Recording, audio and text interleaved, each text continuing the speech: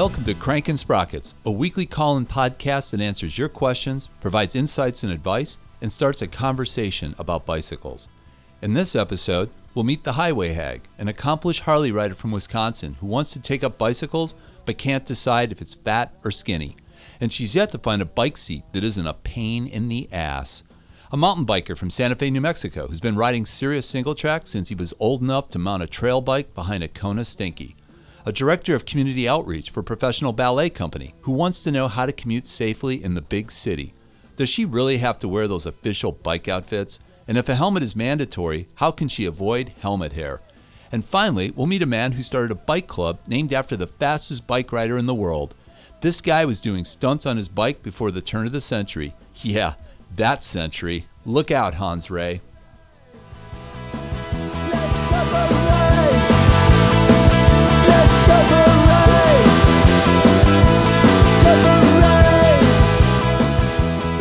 Hey, welcome to Crankin' Sprockets. Who do we have on the line today? The Highway Hag. The Highway Hag. How does one get the handle, the Highway Hag? From riding a motorcycle. Wow. Very long distances. Wow. Yeah. It was affectionately given, though.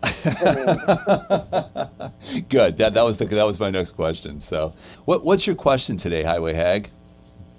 Well, the Highway Hag likes to ride bicycles too, because it's invigorating and it kind of takes me back to my childhood. But the problem I have is every seat I've ever tried is a pain in the ass.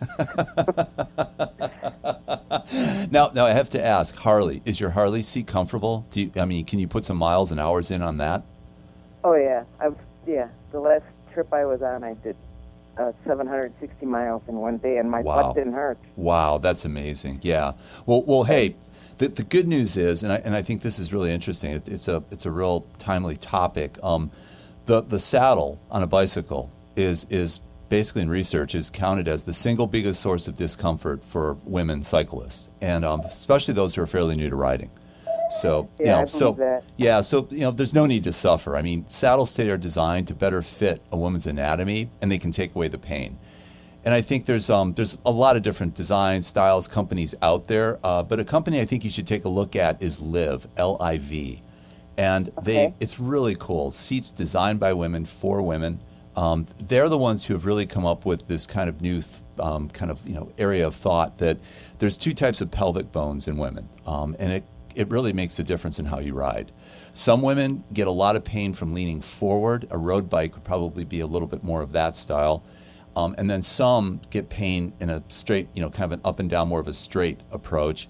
So basically, that doesn't mean you can't ride a road bike and you shouldn't ride a mountain bike or a cruiser or, a fat tire bike. So what they've done is they have it's called the Liv Fit system. And if you find a Liv dealer, you can actually go in and a woman will help you try some different saddles. Other bike shops will do that as well. Liv is just one who really is specializing in this. But, you try some different saddles, and you will find one that is comfortable.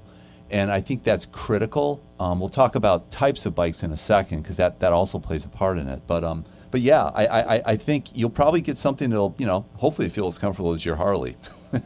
Yeah. So, awesome. Well, in the bike realm, then, once you've done that, there's a lot of people who, is it leaning forward in the road bike? I get tired, my arms get tired, my back, I just don't, it takes a while to get yourself, they call it, getting a base. But I think also, depending on how you ride, I mean, what are your thoughts for how you're going to ride your bike? Are you going to want to do miles? Do you want to do local stuff? What are you thinking as far as, is it under 20 miles?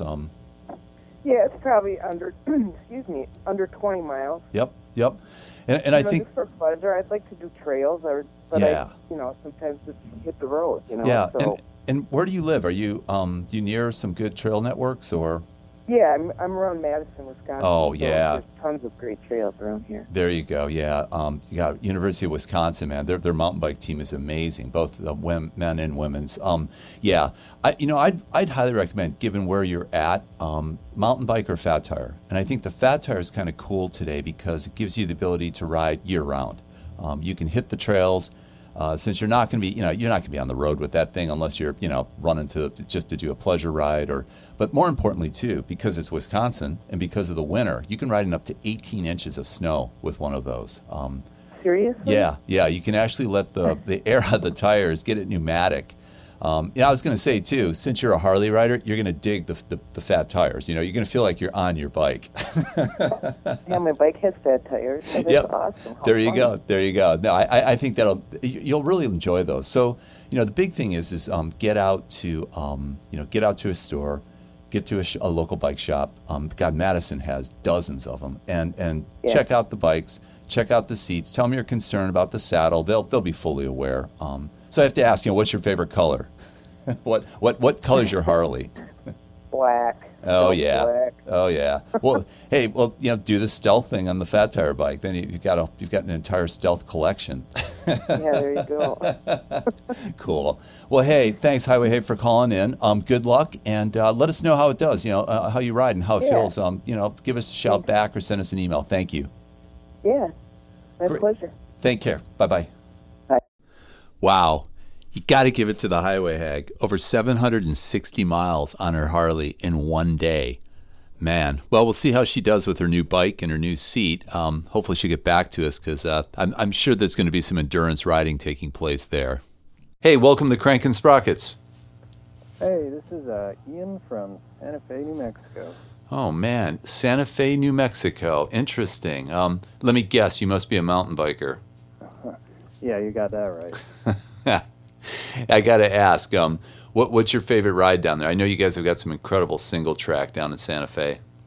Oh yeah, I mean, it's kind of hard to place my favorite, but we've got everything from the Dale Ball Trail System to a Galisteo Preserve to countless numbers of trails up the mountains and whatnot. Wow, Just amazing. Yeah, I've actually had the pleasure of riding your Dale Ball Trail, and that whole network there, that was really cool. I haven't done. Yeah. I hear you guys have got a lot of flow courses going out there now, and that's kind of the new rage. Yeah, they're starting to pop up. Like there's one kind of out here, Las Campanas, which is this kind of ritzy kind of end of town and whatnot. A little bit more expensive mountain bikes, huh? Yeah, a little bit. So I got to ask, you sound pretty young, Ian. When did you start biking? Oh boy, man, yeah, probably 4 or 5 years old, just riding around on the back of a trail bike, the back of my dad's bike. That was a trip. Oh boy, yeah. Nothing like the feeling of not being in control. Exactly. So, hey, so I got to ask, man, what's your question for Crank and Sprockets? Yeah, so I have an older Yeti ASR, like one of the original full suspension. Nice. ASRs. Yeah, those are great. Oh yeah. And currently I have a modern fork on the front. I'm running discs on the front as well, and but I still have the kind of old school V-brakes on the rear. And I was just wondering, is that an okay setup to run? I've heard that, loading up your front brakes can be kind of bad sometimes. Yeah. It's interesting. A lot of people are asking this question, I think, of late. A lot of the older bikes, as you know, they just don't have the stays in the back to be able to mount up the disc brake system. And, there's so many schools of thought. I mean, a lot of the old guys, my generation, they would say, well, we used to ride with V-brakes just fine. I mean, what's the thing with disc? But, it really does make a difference. And disc, just really revolutionized the whole riding, especially with, wet conditions, muddy conditions.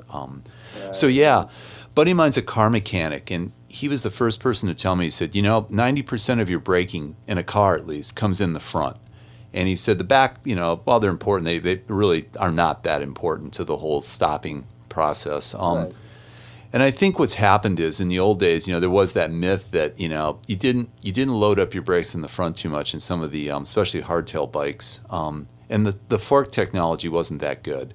But I think today with the new, suspension in the front, I think you're going to be okay. And I think actually, especially if you're riding flow courses and things where, you really do need to keep a little bit more control on the front end, I think you'll be fine. Yeah. Nothing like skidding into some of those, turns and things and dips when the back's locking up. So, Yep. But I think you'll be fine. I think the biggest thing you want to do is kind of balance your braking with that rear, and kind of get those V brakes set at the right place. Also, something I think a lot of people talked about over the years is not relying just on front or back, and not relying on just locking them up, but kind of kind of going back and forth. You kind of do a little thing where you have a little touch in the front, a little touch in the back. But yeah, you should be fine, man. That should be really cool. So yeah, let us know how that goes. Get out and really ride it. Maybe send us an email or something, and just let us know. But thanks, man. I guess that's it. Appreciate you calling and cranking sprockets, and take care, Ian. Yeah, you too. Thanks. Yep. Can you imagine being 4 or 5 years old on a trail bike on a single track in the mountains behind your dad? And I think there's something that's bothering me with every detail of that scenario. So anyway, hey, well, thanks for calling in, Ian. Good luck with your riding. Hey, welcome to Crankin' Sprockets. Who do we have on the line today? Hi, this is Allison from Milwaukee. Hey, Allison. Hey, tell us a little bit about yourself. What do you do in Milwaukee? I am the Director of Community Engagement at Milwaukee Ballet. I've Wow. been there 15 years, Wow. but I'm originally from Colorado. Nice. Hey, there's a bike state for you. So what do you do at the ballet? So are you working with the talent? You working with do they have a school? What do you do exactly?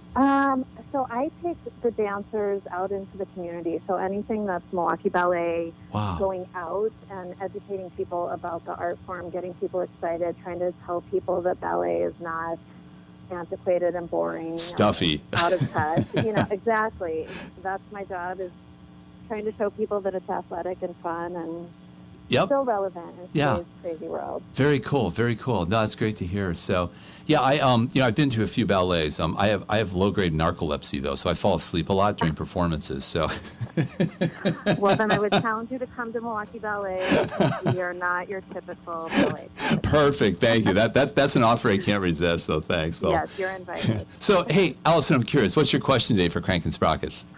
Okay, so I'm a total newbie on a bike. I Okay. obviously rode as a kid, but I had Yep. a pretty bad accident in my Oh. neighborhood where I had to get stitches, and Ah. of course I was freaked out for forever. Ouch. So Ouch. I've been dating a great guy for almost 5 years, and he's totally making me do everything I'm afraid of. So Nice. Excellent. I just, we've been bike riding around a little bit in the past couple of years, but I actually just bought a nice bike, All and right. I'm actually commuting to work, which Nice. is a big deal. Yeah. Yeah. But I'm so new to this. I don't Yeah. know, I commute on days where I'm not going to have to drive to meetings and stuff, but it's what do I wear? What do I do? I'm riding down the lakefront, so some days I'm do I actually need my helmet? Do I not? I'm just Yeah, so new yeah, at this. yeah. I kind of need Yeah. either a lecture or all the insider tips of what I'm supposed to do. Yeah, well, the one thing you don't want to do is basically all the conformities are going out the window these days, and more and more people are commuting. I think, it's interesting. I was in Slovenia last year riding, and it's insane. I mean, it's Copenhagen, Slovenia, the commuters wear what they're going to wear all day on their bikes. And I think, probably what you've seen is you see people in their kits, the spandex, you see them wearing their outfits. And Right. yeah, it really is not, there's no standard anymore. And I think biggest thing is wear something comfortable, wear something that you can get on. The big thing is on and off the bike for safety Right. reasons. And I think a lot of people, I've actually seen women riding, skirts and dresses to work. As long as you're not going to get caught on your seat and you can, comfortably get on and off, I think you're fine. Right. There are those times when, it's 90 degrees, 90% humidity, and you ride to work and you're like, oh my God, I wish we had a shower here. But other than that, so. Luckily we do. Yeah, but yeah. Then I've got to gear up with all my other stuff. Yeah, exactly. And I think the other thing too is look at your shoes.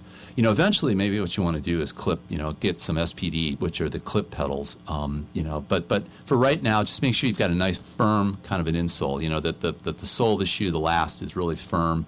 It'll just make pedaling easier. You'll have more fun. Okay. Now I think the other thing too is helmet. You wear a helmet. You not wear a helmet. That's always something with urban riding. Yeah, I do wear it, but I find that, like, if we're just, like, yesterday, actually, I'm super proud of myself. We took a 20-mile bike ride Nice. on a bike path. Nice, but nice. I didn't wear a helmet because Yep. I don't know why. When I'm riding with him, I don't wear a helmet. Yeah. It's stupid because if I fall, he can't, what's going to happen? Yeah, But, yeah. when I'm riding to work, I do always wear a helmet. Perfect. But I'm not, like, comfortable on city streets. I'm totally trying to be on, like, the bike path only, but I know I should wear one every time, right? Well, there used to be this thing called helmet shaming, and I actually worked on the state of New Mexico's, helmet law, safety law for kids, and there was a whole thing around helmets. And I think today what people are saying is, look, it's your right, your ability. Wear a helmet. You're absolutely right. When you're urban and you're commuting and your mind may be on work and you know what I mean, you've got a lot of things happening, you're preoccupied, helmets are always a good idea. I encourage you to wear it as much as possible, but it's fine. We basically, amongst riders now, it's like, hey, no helmet shaming. People are on bikes, let's encourage them. The one thing, though, I will say, and this is interesting, David Byrne, the musician, has a book called Bicycle Diaries. He actually talks an entire chapter about helmet hair. And he talks about, what do I do? Do I wear this helmet? Do I wear that helmet? My hair is going to look horrible. What do I do? So I think that's one thing you'll have to put up with is that the infamous helmet hair. So, but I think the big thing is Allison, get out there, ride, have fun.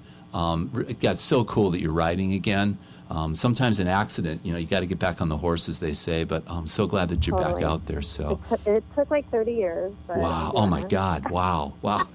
I got a Colorado girl, though, man, riding in Milwaukee. That's really cool. So. I know. You know what? I'm the atypical Colorado person. Everyone's like, oh, skiing, biking. I'm like, no, I didn't do any of that. Ballet. I'm trying to do it now. I'm cool. trying to get into all of it. Great. Hey, well, thanks again, Allison. Thanks for calling Kraken Sprockets. And, hey, somewhere down the road, call back again or send us an email and tell us how you're doing. Can't wait to hear how you're riding around the mean streets of Milwaukee. So thank you. Awesome. Thank you. Take care. I think I'm going to take Allison up on that offer to come see a performance of the Milwaukee Ballet. See if I can stay awake during the whole performance. Hey, the cool part is you get to go for a ride with Allison along the lakeshore in Milwaukee. Some great trails there. So really looking forward to going to Milwaukee. Hey, this episode we're psyched to have Lewis Moore, president and founding member of the Major Taylor Bicycle Club in Minneapolis with us. And hey, welcome to Crankin' Sprockets, Lewis. Well, thanks, Chris. Cool. Hey, tell us a little bit about Major Taylor, the man. I know he was known as the fastest bike rider in the world, and it's a pretty amazing accomplishment. And so tell us a little about that and about the club that you've started. Well, Major Taylor is a historical figure. He was the world champion in bicycle racing in the year 1899, and he happened to be African-American. So he was basically the first African-American world champion in any sport in the United States. Wow. He, for several years after that, for 3 or 4 years after that, was known as the fastest man in the world. Wow. Because during that period of time, the car was just coming in. The only other main source of transportation was a train. Obviously, no airplanes. Yep. So bicycling was a part of all communities. I mean, people were using it for recreation. They were using it for transportation. Yeah. And they were just, it was just part of their lives. Yep. So this young 19-year-old African-American man became an icon in the world of bike racing. Yeah, I wonder if he ever met the Wright brothers. I know they were big bike retailers and builders. Maybe some at some event or something. Maybe they did. I have not really heard that. It's possible somewhere along the line. Yeah. Some of the figures that he knew during that period of time was world champion in boxing, Jack Johnson, right, and a couple of other folks who were African American. Wow. But I hadn't heard the Wright brothers story. That's really cool. Hey, what kind of bike did he ride? Was it back then? What was it? Was it single speed or was it multi-speed or how did they ride it back then? No, they were all single speed bikes. Got it. Usually made of steel, so they were kind of on the heavy side. Thick, heavy rubber tires. Yeah.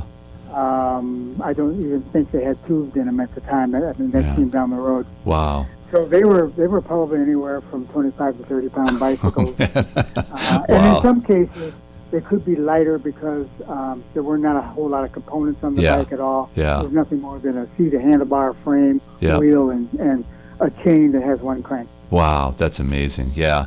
And then he was also part of the effort to to put together a belt-driven bicycle. Oh, So instead wow. of having a chain driving the drivetrain, it was a belt. Yeah, that's crazy. Yeah, that's amazing. Yeah, I've heard that discussion as late as like the 90s. People are still looking at some kind of a belt-driven system for commuting. So, wow. Hey, so I'm curious, why the club? What inspired you guys to start the Major Taylor Bicycle Club? Well, I had been, I've been in bicycling for quite a few years, even prior to the club. But during that period of time, the late 90s, there was a group of ladies here in Minneapolis who were planning to do the AIDS ride. Remember the AIDS ride? Yeah. Minneapolis, I sure do. Yep. And we took them out for about a 6-week training period. Wow. Just so they could get used to riding on the road. Yeah. And, make sure they knew how to shift their gears and pace themselves. And when they returned, and all three of them made the ride complete all over Chicago. Excellent, so man. when they came home, we had a little meeting here on my deck and wanted to start talking about getting a group together to make sure people continue to ride their bikes. Wow. And we formed the Major Taylor Club right here in my deck in the fall of 1999. Oh, man. And the reason it was called Major Taylor is because I just finished his book about his life. And I was explaining it to these folks, and they cut me off about halfway through and said, well, we have the name of the club already. That was easy. That was really easy. Wow. And the thing that was really interesting was there was already Major Taylor clubs out there in the country. Wow. But then, the internet was just really becoming strong, and people were able to start communicating, and that's how we found out about the other clubs. Now, do you guys get together with the? I know, I think you and I talked about a while back that you actually went down to Atlanta, I believe, or to Georgia for an event with Major Taylor clubs. Yeah, just did that almost 2 weeks ago, or about 10 days ago. Right. And it's a national event. It's called One Love. Wow. With a theme, a Jamaican theme, obviously with a song. Yeah. And the food was Jamaican too. But it's a gathering. It's one of the largest. In fact, I think it is the largest biking event in southeastern part of the United States. Wow. Yeah. And it's been going on for about 12 years, and it's put together and sponsored by an African American club called MAC. Okay. I think it's Metro Atlanta Cycling Club. Wow. Yeah. And it attracts anywhere from I've heard numbers like 2,500 riders. Wow. There was a ton of them there on that Saturday. Wow, that's amazing, man. Yeah, it's pretty cool. So, and the thing that's really interesting about it, Chris, is it attracts not just black riders, but a lot of white riders. Yeah. It attracts triathletes. Wow. It attracts road racers. That's really cool. And recreational cyclists. So, Yeah. it covers the spectrum. Yeah. And a lot of people really enjoy the opportunity to get out and ride with some of these people, especially from other parts of the country. Yeah, that would be fun. There were probably anywhere from 30 to 40 Major Taylor clubs represented at the Wow, event. that's amazing. That's incredible. I think what's really interesting in the bike world right now is that, the largest growth area is in older people, so 50 plus. And I know, kids, it's important to keep these kids coming into it, and so clubs like this are really important, and what you guys do in the community, I think, is important. Give people an opportunity to come together, to ride, to learn. It's been really fun, man. I've really enjoyed riding with you guys, once a week. It's really cool. So, nice work. Well, yeah, the age range in the club runs from, probably early 50s to all the way up to where I am, which is 78, 79. So we do have, wow. In fact, every once in a while there's a group of us that are 70 and above, and we go out for an old beach ride during the week because we're all retired. I'm going to say, Louis, it blows me away every time I hear that you say you're 78. It's just, wow. I mean, it's the fountain of youth. I mean, I tell people, you can ride. It keeps your hips, your joints, your knees, everything healthy, man. It just makes, does. It does. So, yeah. It keeps things loose, and it keeps things, I mean, a lot of people in my age range will sit down and start spending a lot of time with the television and other things. Yeah. That's when you start getting stiff. Yeah. And having problems. Yeah. I know. It's insane. Well, hey, Louis, every episode, we always let our callers ask us a question, but with our special guests like you, I like to ask a question. I think what I'd like to ask you is pretty broad reaching, and you can answer it any way you see fit, but What's it going to take to get more people to ride bikes in your community in Minneapolis? And I'm talking, across age groups, across, I believe in it, and I know you do. What do you think, man? Is it clubs? Is it getting bikes in the hands of people? What's it going to take? Well, as a club, we've dealt with all those issues in the past. Providing bikes for people. I mean, we've done events like Rondo Days in St. Paul where we would raffle off bicycles to people. Yeah, cool. So we've experimented with every type of process there is to try to get people on bicycles. I think if you just go out and sit on 35W one night and think about what you're doing and how long it's going to take you to get home and get around, you may want to think in the back of your mind, okay, maybe this might be easier in life. I mean, it gives you a good opportunity to do things physically. Yes. It gives you an opportunity to be out in the air. Yep. It gives you an opportunity to change your schedule and change your habits. Yeah. But it also it's amazing how you can get from point A to point B, even sometimes faster than a car. Yes, I know. And a lot of people don't understand that until they actually go out and have the opportunity to do it. Yeah. And so it's really just education. I mean, Minneapolis has, top 2 bike infrastructure cities in the nation. Yeah, sure is. You need to take advantage of those things. Yep. You need to get with a group of people who like to ride. Yep. And it'll just attach itself to you, and you'll eventually figure out why, why haven't I been doing this all along? Very cool. And it's part mentality too, Chris. Yeah. You really have to want to do it. Yeah. And once you start doing it, it just becomes part of your life cycle. Yeah, it's hard to stop. I know. I love the fact you made, though. I think it's key. People don't realize, you actually in an urban setting can get places faster on a bike than you can in a car, especially at rush hour. Yeah. So, especially in Minneapolis with the bike lanes that we have. I mean, we have a great infrastructure here. Yeah. I kind of worked on some committees to help with that early on, and I'm just glad it turned out to be the way it is. No kidding. And a lot of folks really appreciate it.